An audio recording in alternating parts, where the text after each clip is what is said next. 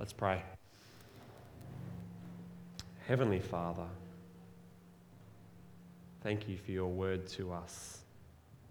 As we open it again, please help us to listen. Please teach us to know you and to trust your Son. Amen. Well, thanks again for having us here. It's our great pleasure to be with you. My aim today is to tell you the old story of Jesus. I really hope that nothing I say today is new to you. I want to remind you who Jesus is. I want you to see again who we are to him. I want to show you how we experience God in Jesus. I want you to remember how you came to know him. If you're a Christian believer, I really hope that nothing I say today is new. And if you're not a Christian believer, I hope you'll get a taste today of just how good Jesus is and how good it is to trust him.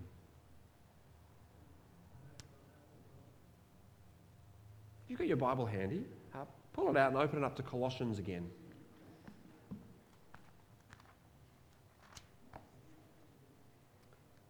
If you could have a look at chapter 2, verse 6. Now, I know this is outside the passage that was read for us so well before.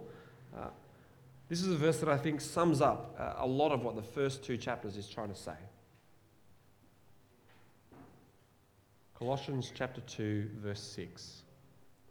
So then, just as you received Christ Jesus as Lord, continue to live in him, rooted and built up in him, strengthened in the faith as you were taught, and overflowing with thankfulness. Continue to live in Jesus. Keep on living in Jesus. Do you want an authentic Christian life? Do you want a real experience of God? Well, you find it in Jesus. See, the one thing that's going to help us match our life and belief is the gospel about Jesus. Hearing it day after day, choosing to trust it again and again. The gospel about Jesus is where we meet God. It's what keeps us from becoming hypocrites. Continue to live in Jesus. But who is Jesus anyway? Well, the main part of our chapter gives us an incredible picture of Jesus. Have a look at Colossians 1, verse 15 to 20 with me. Colossians 1, verse 15. Jesus is the image of the invisible God, the firstborn over all creation. For by him all things were created, things in heaven and on earth, visible and invisible, whether thrones or powers or rulers or authorities. All things were created by him and for him. He is before all things, and in him all things hold together. He is the head of the body, the church. He is the beginning and the firstborn from among the dead, so that in everything he might have the supremacy. For God was pleased to have all his fullness dwell in Jesus, and through Jesus to reconcile to himself all things, whether things on earth or things in heaven, by making peace through his blood shed on the cross. If you want to experience God, Jesus is where you go. Because Jesus is the image of the invisible God. When you look at Jesus, you're seeing God. When you examine Jesus, you're examining God. When you learn about Jesus, you're learning about God. To know Jesus is to know the incredible God who made everything. For the fullness of God dwells in Jesus. Not just some of God, but all of God. Jesus isn't a part of God or a piece of God. He is fully God. But at the same time, Jesus is not just the Father in a different form. It's not that the Father is Jesus or that Jesus is the Father. They're different people, different identities, but not different gods. As a friend of mine once put it, you've got one holy and two somethings. We couldn't quite work out what word to use there. Persons, identities, personalities. How do you describe what God is? One God, but three persons. Persons will do. I'm not entirely happy with it, but it'll do. Who is Jesus? Jesus is fully God, not just partly God. And the fullness of God is found in Jesus. And yet at the same time, he is the loved Son of the Heavenly Father. They're separate and yet one. Jesus is the image of the invisible God. So if you want a real experience of God, go to the one who is the full, complete image of God. Go to Jesus. Don't try to meet God somewhere else. People have all sorts of ideas about how to meet God. And what I keep hearing is the idea of sitting quietly, waiting for a still, small voice. You've heard that one? I saw a few people look up at that moment. It's something people try in the hope that maybe God will speak to them and reveal himself to them.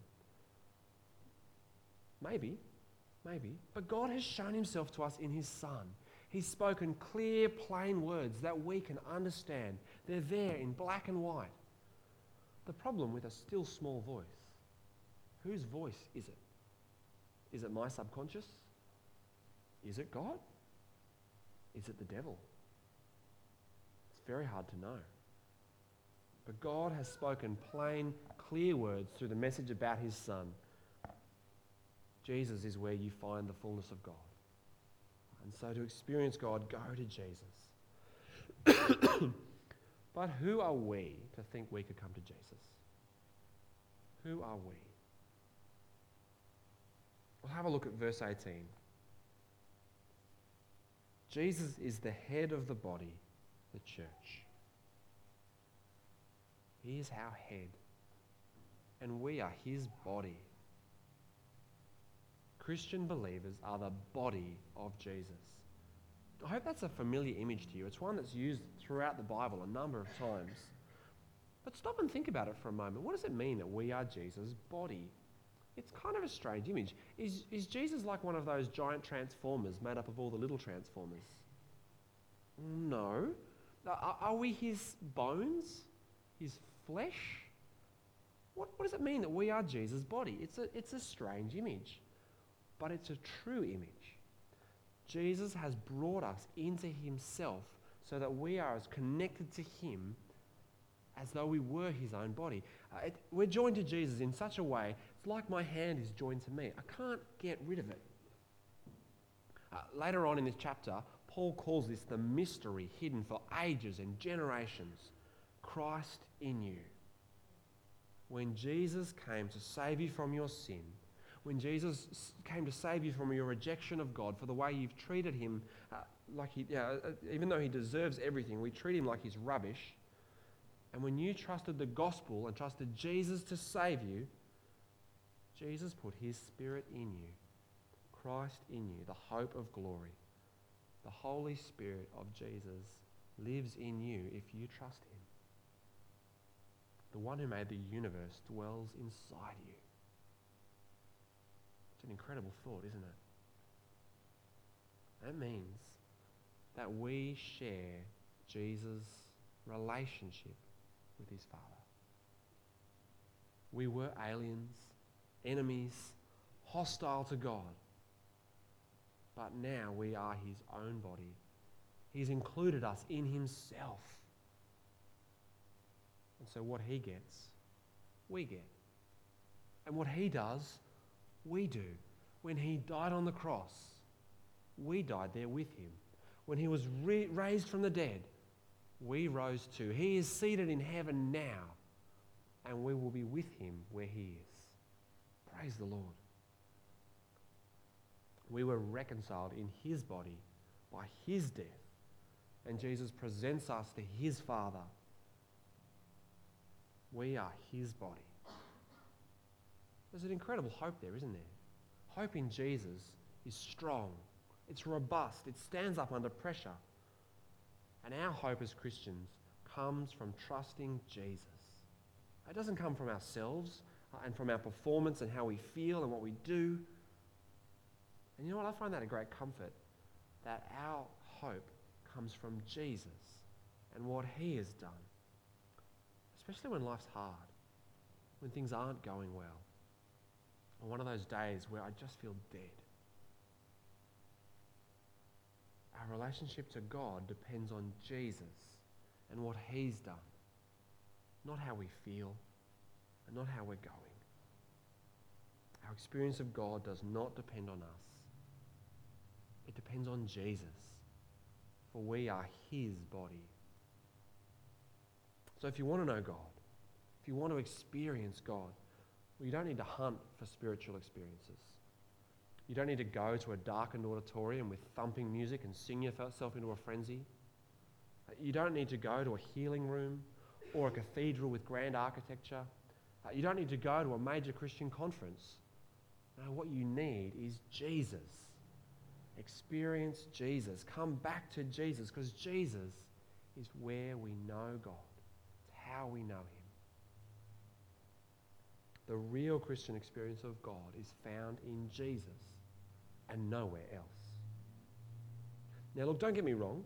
Singing, special places, meeting with lots of other Christians, these things can be a real sugar rush. They're great. But like any sugar rush, they don't last. The sugar rush makes you feel excited for a short time, but when it's over, you're left feeling flat again, perhaps worse than before. Sugar rushes don't last, but Jesus does. Jesus lasts forever. Who are we to Jesus? We are his body. And how do we know Jesus? Well, the way we know him is by hearing the gospel. The gospel is the solid food that's going to last a lifetime. That's how the people of Colossae knew Jesus. Their friend Epaphras had left home and he heard the gospel. So he went home and he told his friends and his neighbours and his family. He told them the news about Jesus.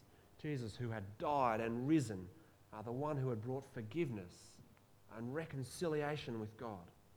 And as he did that, the Holy Spirit came and made its home in their hearts. The gospel grew among them and bore fruit among them, just as it has among you. Somewhere, somehow, you heard the gospel about Jesus. See, the story of the gospel in Colossae is the story of the gospel in Port Macquarie, is the story of the gospel in my life. We all heard the news about Jesus, somewhere, somehow. Perhaps it was in Sunday school. Perhaps it was from your primary school scripture teacher. Perhaps it was your parents. Perhaps you saw a movie about Jesus. Perhaps you read about him in a book. Perhaps you met a guy on a train. Maybe you read the Bible and heard about Jesus. Maybe you heard about Jesus in hundreds of times, in hundreds of ways, before the message finally clicked. Perhaps you heard the message about Jesus so long ago, you can't even remember the first time. That's my wife's story. She grew up knowing and trusting Jesus. She cannot remember the first time she heard the gospel about Jesus. She's always known him as her Saviour. My story is a little different. I also grew up hearing the gospel, but I didn't believe it. I knew the gospel. I didn't trust it. I didn't think I needed a Saviour. And yet one day, the gospel grabbed me. I thought I was free, but I was trapped in the domain of darkness. And so I called on Jesus to rescue me, to transfer me from the kingdom of darkness to the kingdom of the Son. Somewhere, somehow, we all heard about Jesus. The message about Jesus came to us and changed us. And so, dear friends, if you want to experience God, go to Jesus. Listen to the gospel about Jesus. This is the basic Christian experience. It's the one thing we can't do without meeting Jesus in the gospel. It's the one thing that we need to keep doing over and over again, being reminded of Jesus. And look, the easiest way for most of you to do that is to open a Bible and read it. For the whole Bible is a book that points us to Jesus. It's a book about Jesus. Even the strange bits from the Old Testament, they function to bring the gospel to life, to present it in full 3D colour.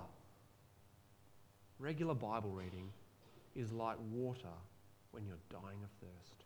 It is so refreshing to sit quietly, even just for a few minutes a day, and read the Bible, to consider what you've read, and to pray.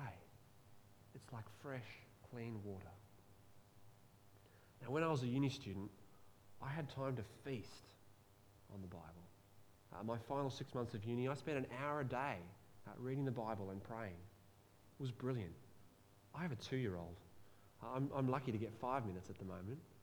But those 5 minutes are 5 minutes well spent. It's going to look different for each of us. But we need to find ways to keep meeting Jesus through the gospel. I know for some people, eyesight is a problem. It's one of the realities of sin. Sin has broken our world such that our bodies fail. Don't let that stop you hearing the gospel. If you need to, get better glasses.